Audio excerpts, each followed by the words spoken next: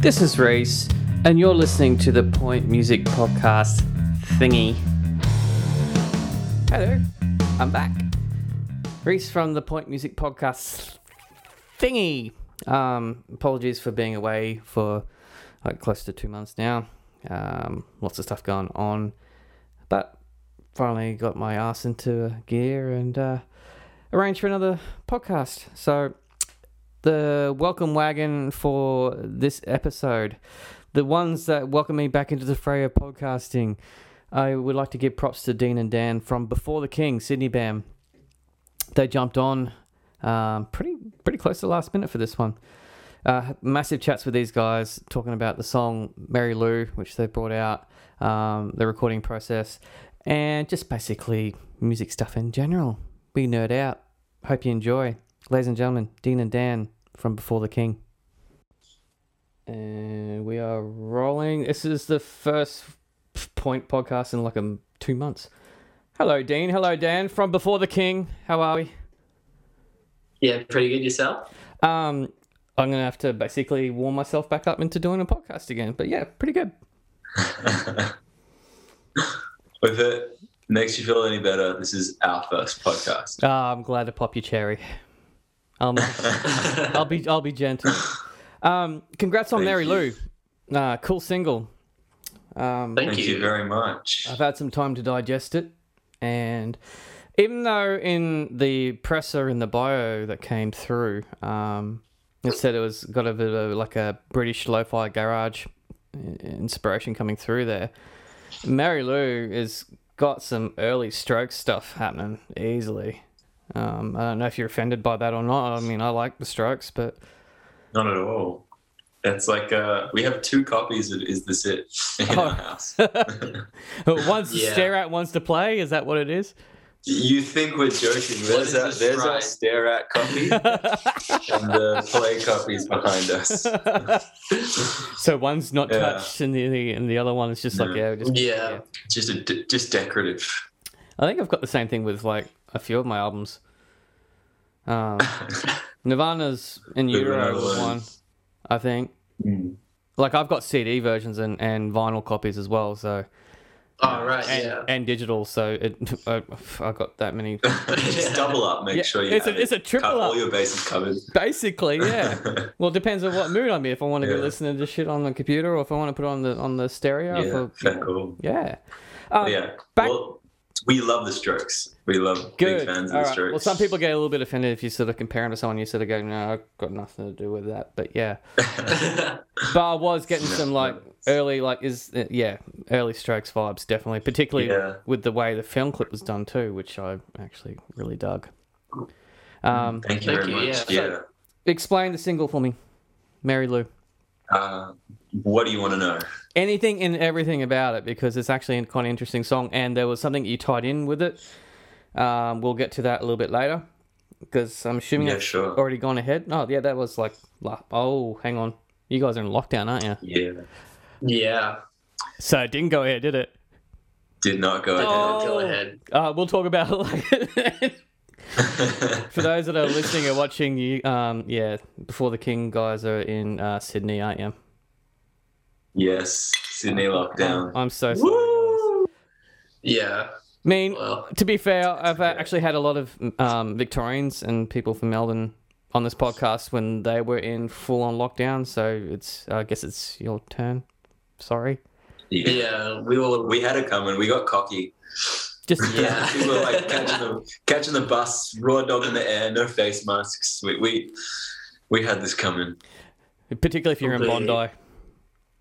Oh yeah. Oh, yeah. And Bondi Junction, the worst. Oh, They're doing real bad there. yeah. So whereabouts are you guys in Sydney then? We live in Marrickville. Oh, cool. I've played Lazy Bones before. Yeah. Oh, right. Nice. Good venue. Yeah, great venue. It's weird with the mirrors on the top and you're staring at yourself playing. Yeah, it's cool.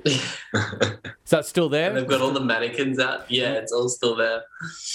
Yeah, because there's like 3 floors in that, isn't it? Because you got like a weird jazz lounge thing on like floor 2, and then you got the actual proper bar where you're playing in like floor 3 or something. Yeah. Such a cool venue. It's cool. It's been last time I played there would have been far out. 2018, I think. All right. I think it looks the same, I wouldn't be surprised. pretty much. Yeah. I don't think they've changed it at all. They've figured out their niche, should we Yeah, say? well, that's what works. Anyway, back to Mary Lou. A little bit behind, like what brought this song to come together, basically. Well, the way we were writing all of our songs at that time, and the way that, up until, I would still say we pretty much write our songs this way, is like someone will present an idea, we'll just jam, and then, we'll get excited about an idea and just jam in it and like see where it takes us and follow the path. And then after that jam is finished, we'll go like, okay, what did we like? Let's just cut that down into like a bite-sized song. Mm-hmm. And then we'll get like super into it and like throwing out all these ideas and just like making it come to life in that way. And Mary Lou is not an exception. Mary Lou is an idea that came about in that way. And yeah, the lyrics, because of the way we do that, the lyrics that I write are very intuitive in that moment. I'm just sort of like throwing words at how I feel like the music in that moment is making me feel. Mm-hmm.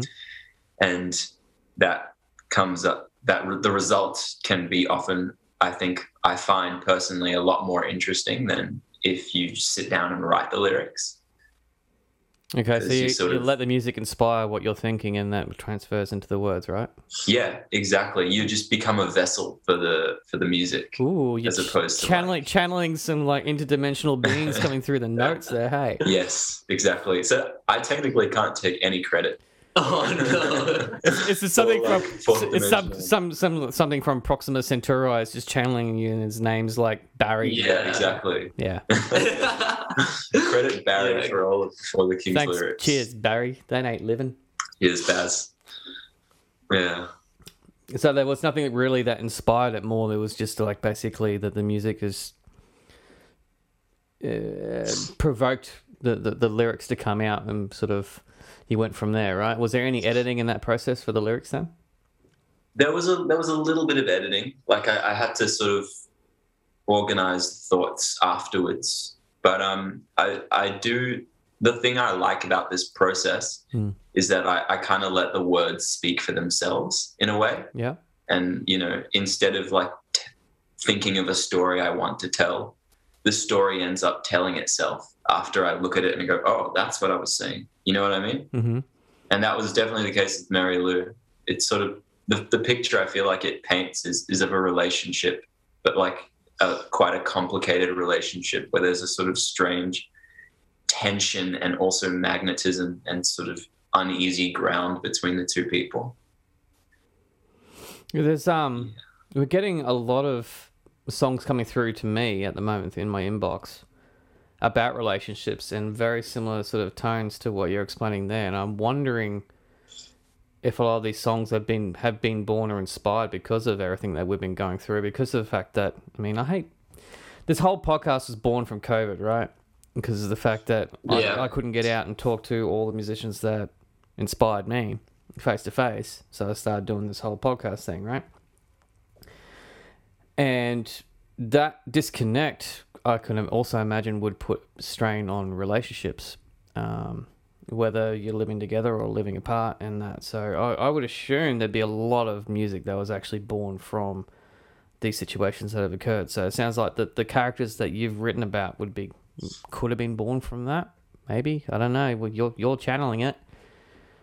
Well, I mean, it was actually written quite a long time before lockdown Okay. was a thing. Interesting. Yeah. So we wrote this track in like 2018, pretty much. Been a while coming then. But yeah. But I actually do agree with what you're saying, because the one example that comes to my mind, there's a local Sydney band called the Nagging Doubts, Okay. and they have a song called, I think it's Berlin, and the lyrics to me paint a picture of like people who are forced to, because of COVID lockdown, to be in a house with each other and are sort of forced to deal with the tension between them.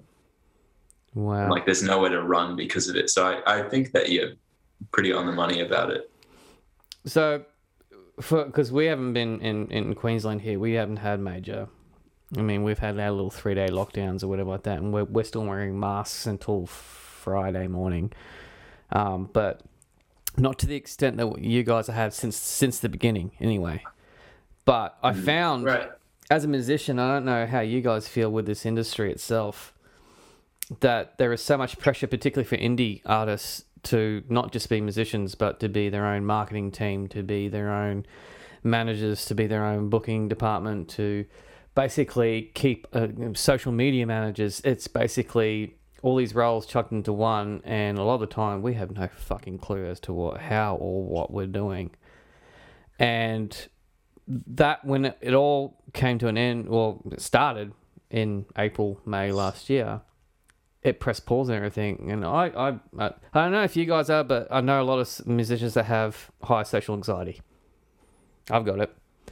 I can't handle festivals. Like, I've played so many festivals, it's ridiculous, but I'd rather just sit in the green room, or if it's go around the back, or maybe go see an artist and then come back and go in my safe spot, because it's just, I can't handle too many people. It just drives me, the noise is just too much. But this COVID thing, press pause on that, and I was given a chance to breathe. I don't know if you guys ever felt the same way, particularly as musicians. Like, it's kind of like you can press pause on all the other shit that you got to do, like all the social media stuff, all the bookings and all that sort of stuff, and you can just focus on the thing that we love doing the most. And what's that? Fucking writing some music and playing some music and coming up with stuff that inspires us to keep writing instead of forcing it out. So was there anything like that coming for you guys? Or actually right now would be a good example too.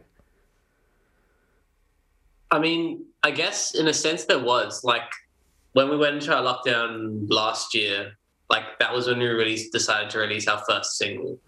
Like, we had a whole bunch of recorded songs in the bank for a while, and we're kind of waiting for the right time. And everything went into lockdown, and we're like, well, shit, there's no more gigs, there's nothing. What can we do? The only thing we can do is release our first single. Yeah. And we did that. And then I think every single post that we've released in a COVID world. So we've, like, essentially all of that social media marketing, all of that stuff, you're completely right. It's like we do it ourselves, and we are learning, I'd definitely say. Shooting in the dark. Shooting in the dark, yeah. But it's like we kind of only know a COVID world now. Yeah. Which is pretty crazy because it's only been 2 years. But the band existing on like a Spotify standpoint has only existed through COVID, really. Which is actually pretty crazy to think about. I didn't think about that yet. Yeah. Yeah. Well, one of the bands I'm in is exactly that. Like, I joined, because I'm in 3 bands, but this particular band is actually releasing a full-length album on Friday. And whoa, congratulations. Cheers, man. And I joined them in July last year. So, like, in COVID times, and we've literally played 4 gigs. Yet we all our Spotify existence. You're right. Like, the majority of our existence is online and in Spotify. It's crazy when you think about this. Like, the things that we love from doing that the most. perspective. Yeah. From that perspective, I don't feel like the social media side has slowed down. If anything, I think it's ramped up. Yep. To become almost the only thing that is like consistent. I agree.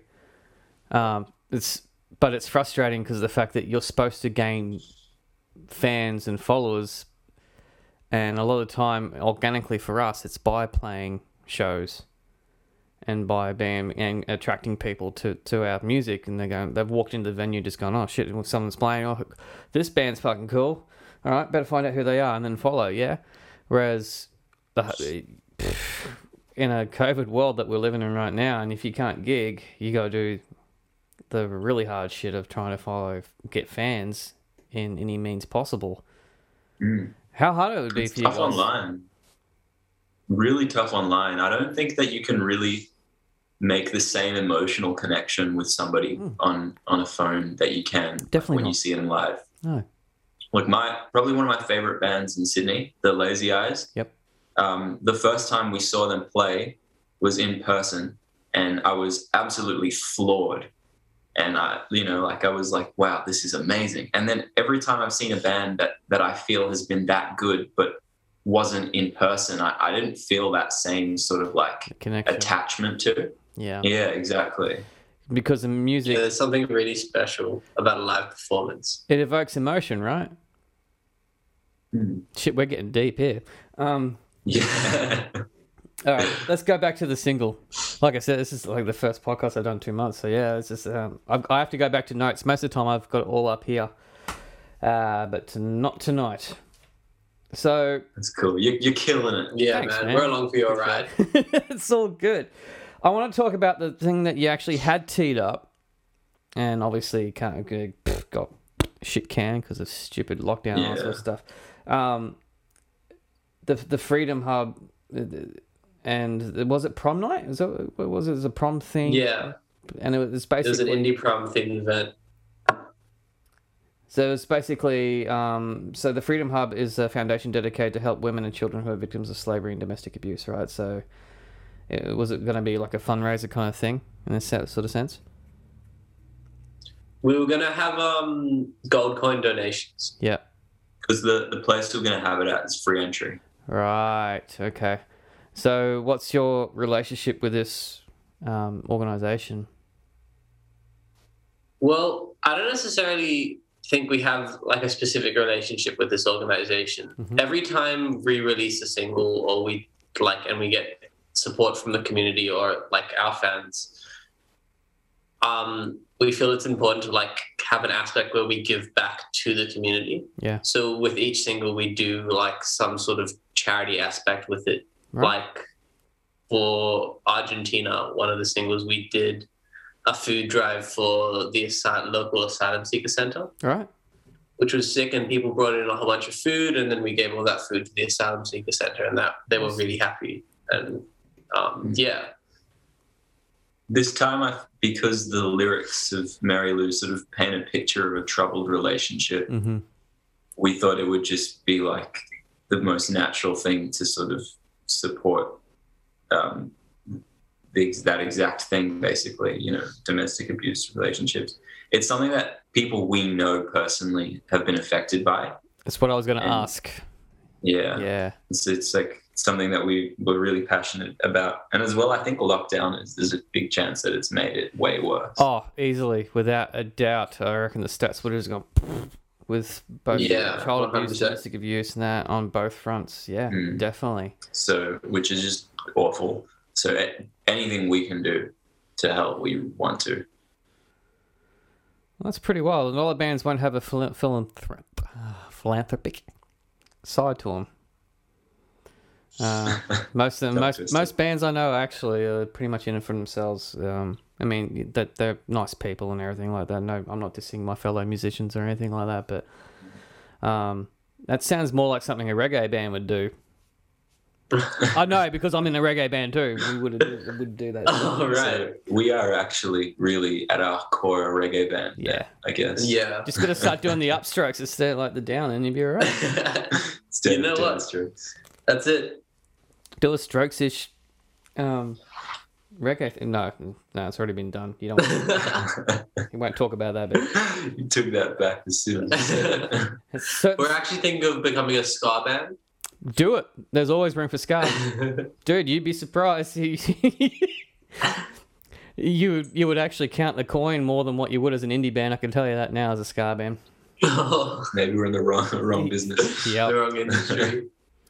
I know a very good ska band up here, and they actually do all right. I can tell you that now.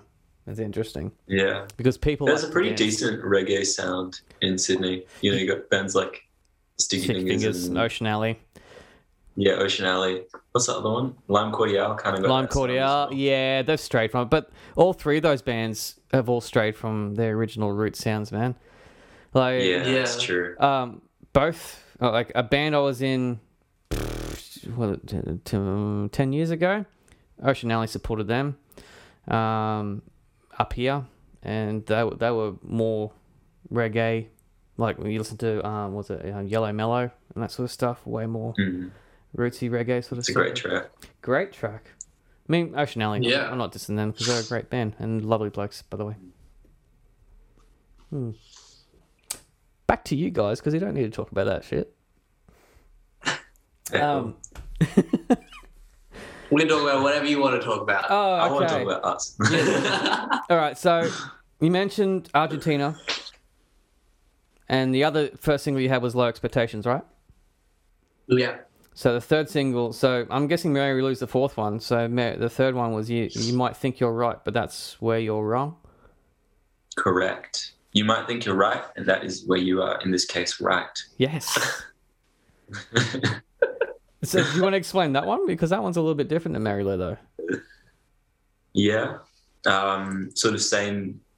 I think it came about pretty much in the same way that Mary Lou came about, but the idea was a lot more sort of garage rock, like upbeat, more, definitely a lot more in that Arctic Monkeys lane. Yeah. Yeah, and that was actually one of the few examples in our band where I took the lyrics and I like sat down afterwards and like thought about what I wanted to say, and it turned out really well. So that's something that separates that song a lot. And also that was one of the first songs that we wrote with our new guitarist at the time, who is now just the guitarist. But at the time he was the new guitarist. Yeah. And he actually, that was the first time that he came and was like, I have this idea for this song. And he was like, that whole section that happens at like the midway point, that like, with the whole shout chorus, like interlocking vocals part, was his idea. And like, so that was one of the first times that he gave like a really meaty contribution to something that we had done, which is really cool. It felt like fresh blood coming in. Like I know that feeling of coming into an already established band and then having all these ideas, and then you're just going, oh shit, should I say this sort of thing? Because I'm like, literally, this is the first time I'm playing with this band. Should I say what I'm thinking? And I just went, fuck it. Yeah, I reckon the song should go like this. It would work a bit better. And then all of a sudden it just flowed. I'm guessing that's the kind of sort of thing that your guitarist actually had in mind as well. Yeah, I would say. Gotta love that. Potentially, I mean, I don't know what he was thinking. Yeah, but I do. That's just the psychic meld thing between guitarists and yeah. Dan, us bass players, we just think. Yeah, we don't. We know what the drummer's thinking. We think exactly. Yeah, we're on our own level. We speak drummese. Yeah, right? We can translate for the drummer for the rest of the band. Basically. Yeah, exactly. We speak the rhythm. Yes. It's like yeah, being the translator for everyone else in the band. Sorry, what do you say? We're the great uniters. Hey, they're fucked without us. If you want to dance, you're dancing to the bass player, not to the drummer or not to the guitarist. I can tell you that now. All right, I'm chucking these notes out the window. I'm done with those notes. So, you guys recorded. Oh, hang on, I need those notes I just chucked away. The Brain Studios. Yes. So how was that your first time in the studio, you guys, or you've been in studios before?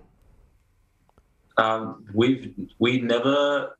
The first time we were in the studio was like that we paid for and like proper good money. Yep. Was the Brain Studios for Low Expectations, and we really liked the result that we got. So we wanted to go back again, and so we recorded another batch of songs there, and then we liked it so much that we went back a third time. So did you develop a bit of a relationship with the producer there? Yeah, I would say. He's good. He's like a Gordon Ramsay type. He's like brutal cutting, but gets good results out of you, which we like. So basically, Dan goes in there for like 2 hours, does his bass lines, and he just has to sit and twiddle his thumbs for the next like 5 sessions that you have. Is that basically the case? Pretty much. Yeah. Great. Yeah. Yeah, completely. Everything that you think you know when you go into the studio as a bass player, throw it out the door. Completely. Did they tell you why? Well, I remember the first time we went into the studio, I got torn to shreds, and I had to come back like a renewed person, stronger and better. What was the reason? I just think like the thing that I was playing was maybe not the best thing for the song, and we had to have like a lot of discussions about what was better for the song. Yep. And it was not how I was thinking about it at that point in time. And he helped shift the like perspective in my mind, but it was quite difficult for me at that time. Oh, it always is. Yeah. So I actually come from like a alternative metal background. I've been playing bass for like 27 years. So. Oh, nice. So a lot of my background and inspirations is the grunge era, and then all of a sudden into alternative metal and that sort of stuff too. So overplaying was pretty normal, but to get a tight sound, you have to pull out so many parts. It's ridiculous, but it's for the greater good of the song, right?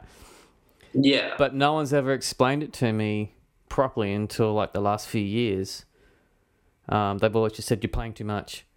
And that's it, right? And you can't help but be offended by that because this is the line that you came up with and you think it works, yeah? Yeah. So what was explained to me, luckily the producer, I'll give props to the great Paulie B at Yamanui, absolute legend. He's the bass player. He played in Beautiful Girls, in George, with Bobby Alu.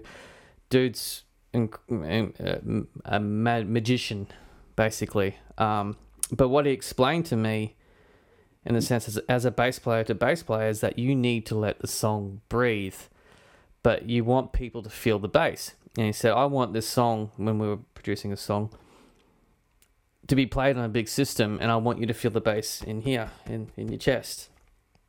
For that to happen, you got to pull out the ghost notes, you got to pull out all those, and you got to make... He explained it in a way that when you think of a bass speaker, it's got to push in and push out, right? So if you're doing long push in, push out, you're pushing these big low frequencies, and that's going to hit you really, really hard. But if you're doing all these like all these like little ghost notes and that sort of stuff in playing, it's not giving enough time for these bass frequencies to push out, and to probably reach, right? Yeah, and it just gets lost. You lose the whole vibe and the whole feeling of what bass is supposed to do. As soon as he explained that in a scientific method, I was like, oh shit.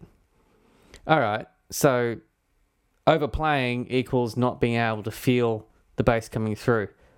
Whereas if you simplify and make it more dramatic and give those big notes, those big parts, shit, people feel it and they know it. So as a bass player to bass player, that's one of the reasons why they tell you to actually pull notes out. Yeah, completely. But I think it's not just an issue for it can be an issue not just with bass, but like with any instrument. Yeah, like, drums. It can be, yeah. Solo, guitar solos. Oh, definitely. Yeah. Yeah. I think the way that was put to us was kind of like, you got to make a separation between what you're doing because it's fun to do. Yeah. And not what's fun to hear. Not everyone's a musician. That's the thing. Yeah. So exactly. We think like musicians, and so we're watching another musician just absolutely shred, and we're picking what scale they're in or whatever they're doing. We know, and we're just going, holy crap, this guy's incredible in it. Whereas an average music listener just going, that's cool. Yeah. That's it, right? And they'll go on to the next thing, or they'll be on the phone or something. Whereas us musicians, they just go, hey. When it comes down to it, seeing a live band, people just want to dance. That is the other key. Yeah, pretty much. Eh? Yeah. So yeah. If you or cry. If you or both. So if when you break it all down, if you're playing in like 7/8 and then go into like a 4/4 mix and then a 2/4 and then into like 15/16 and you think you're being like an incredibly smart musician, we'd be sitting there just go, oh fuck, that's pretty wild. Other people are sitting there just trying to pick the beat where they're supposed to go. Like you don't want to isolate your audience. Exactly. And ain't nothing wrong with just 4/4. I can tell you that now. No, nothing at all. Well, my favorite songs are in 4/4. I kind of partial to 3/4. 6/8. 6/8's pretty good. 6/8's pretty good. Like a good 6/8. Yeah, I don't mind a 6/4 is 7/8 pretty fun as well. Spicy boy. So what else influences the band though in sounds? Because we already brought up the Strokes. Yeah. Well, I mean, our biggest, the thing that up until now we've sort of funneled everything through is sort of a lens of like Strokes' early Arctic Monkeys. But we've also touched on like a whole range of stuff. Like, I mean, I guess sort of everyone kind of has their own influences and funnels it through that same sort of lens, which ends up with it sounding the way that it ends up sounding, which is what makes Before the King cohesive. Yeah. But I mean, I'm a big fan of like 50s crooner jazz, for example. All right. And yeah, what are you like? Like really early 2000s indie boy through and through. So it's just like anything that came out at that time, I froth. So into a bit of Modest Mouse and that sort of stuff too?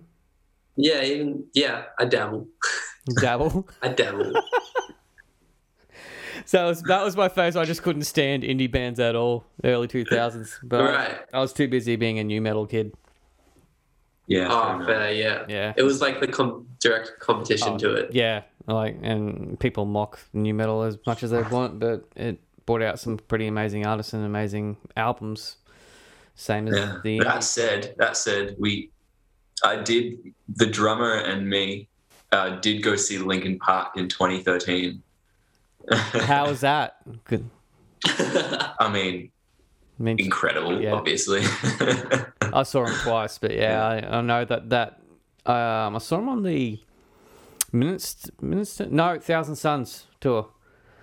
Oh, that would have been a good one. Yeah, Chester had broken his arm in Sydney, I think. And then, oh damn! Jumping off a stage, and then he, I think Brisbane was the last show of that Australian leg, and he had a cast in his arm, and he's just being a maniac on stage. Incredible act. And what was really eerie about that, thinking about it, Chris Cornell opened. Oh wow! Whoa. Yeah, Chris Cornell. That is quite eerie. Played. He had his whole backing band with him. He did Soundgarden covers. Oh well, covers. He's those fucking songs, Soundgarden songs, Audio Slave songs, and then some his own stuff as well, some covers. And right, it's kind of eerie thinking about that now.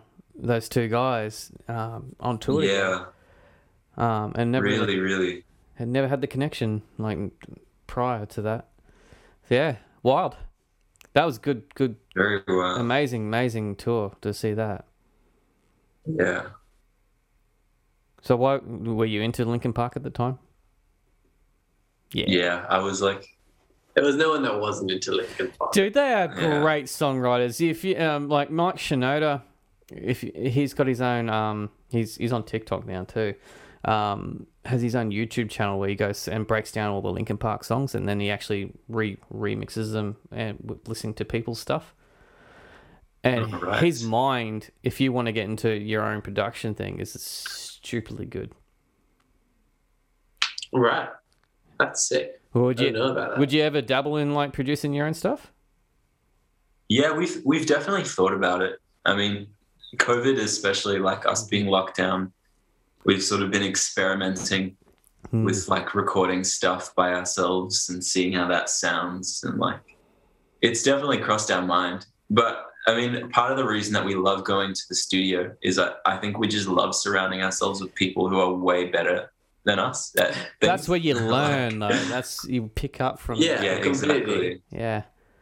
So I think we would probably maybe have a few more sessions like that before we ever actually really try to go hard and like do it completely ourselves. So how many songs are left in the vault then? Because you've released 4. Is there more coming, or is this a EP that you're putting together? Or we've got 6 still recorded that haven't been released. So you basically got a fucking album.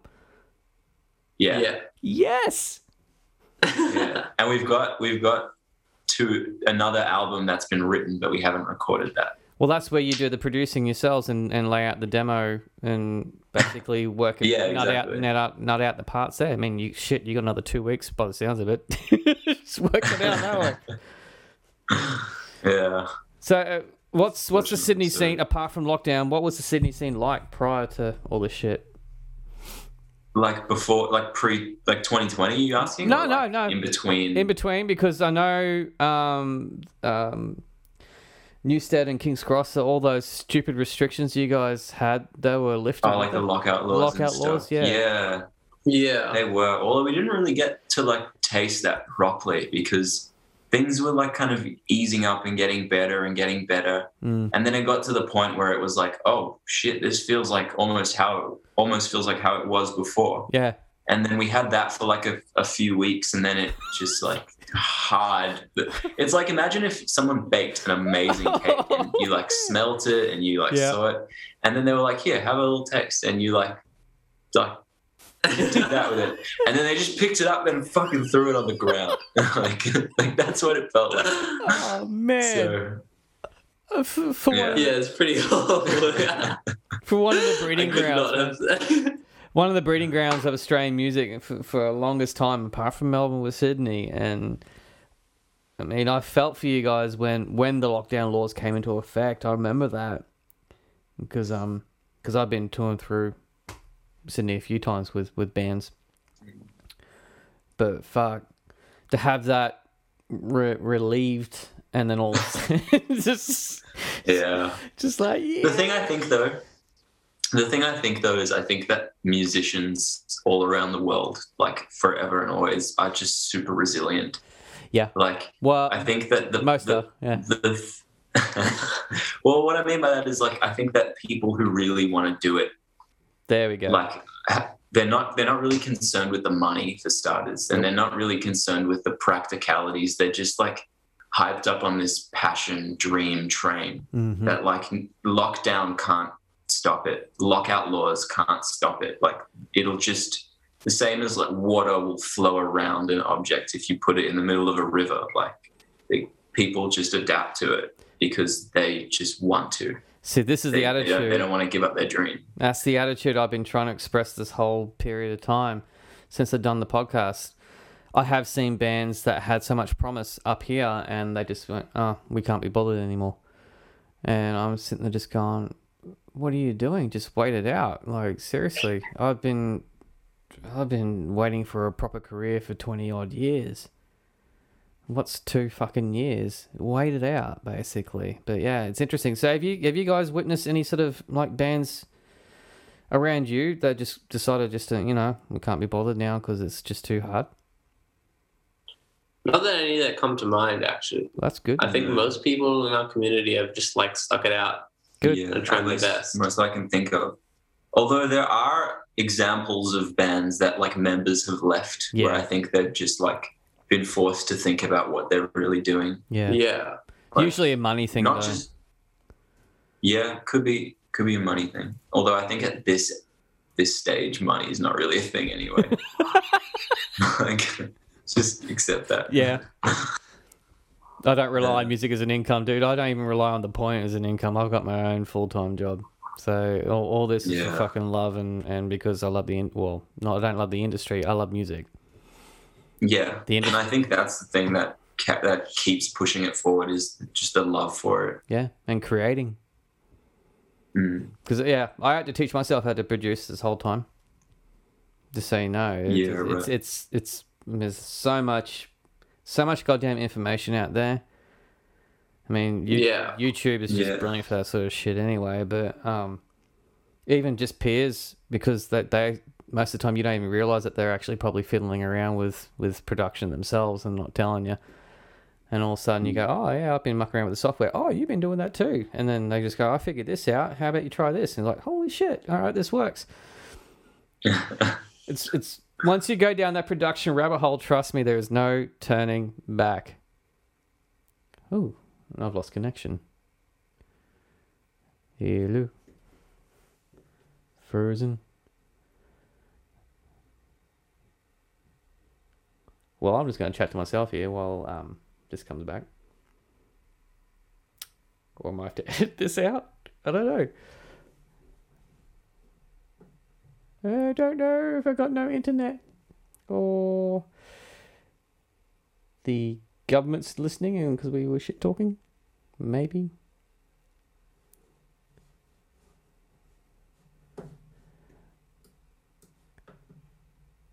Oh no.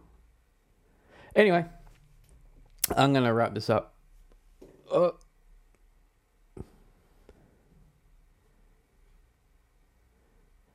I got you back. You got to unmute. You got to unmute. Still no audio from you guys. Yay! Was that me or was that you guys? Nah, completely us. That was us. So we don't have internet. You got Wi-Fi. You're running on 4G or 5G or whatever. Yeah, hotspot. Yes. But my phone ran out of battery just in it. Oh no! Yeah. But we've done a dynamic switch over to his phone. Wow, props to that. That was actually, I was sitting there just twiddling my thumbs, just talking to myself for a little bit. It was pretty awkward. Hopefully our faces looked like we were listening in that time. It's just like that. Yeah. Oh, Frozen. fuck yeah, that's what I want. Frozen for a good bit. Oh, wow. Anyway, we're nearly at 40 minutes, so you guys log back on. We'll just wrap it up. But I'll have a bit of a debrief with you after this. Thanks for jumping on board. Dean and Dan from Before the King. Everyone check out Mary Lou, the latest single. The film clip for it's sick too. I will dump this in the comments or description, blah, blah, blah below. Oh, it's been fun. Thanks for making me sit there on my own for a little bit. Good job, guys.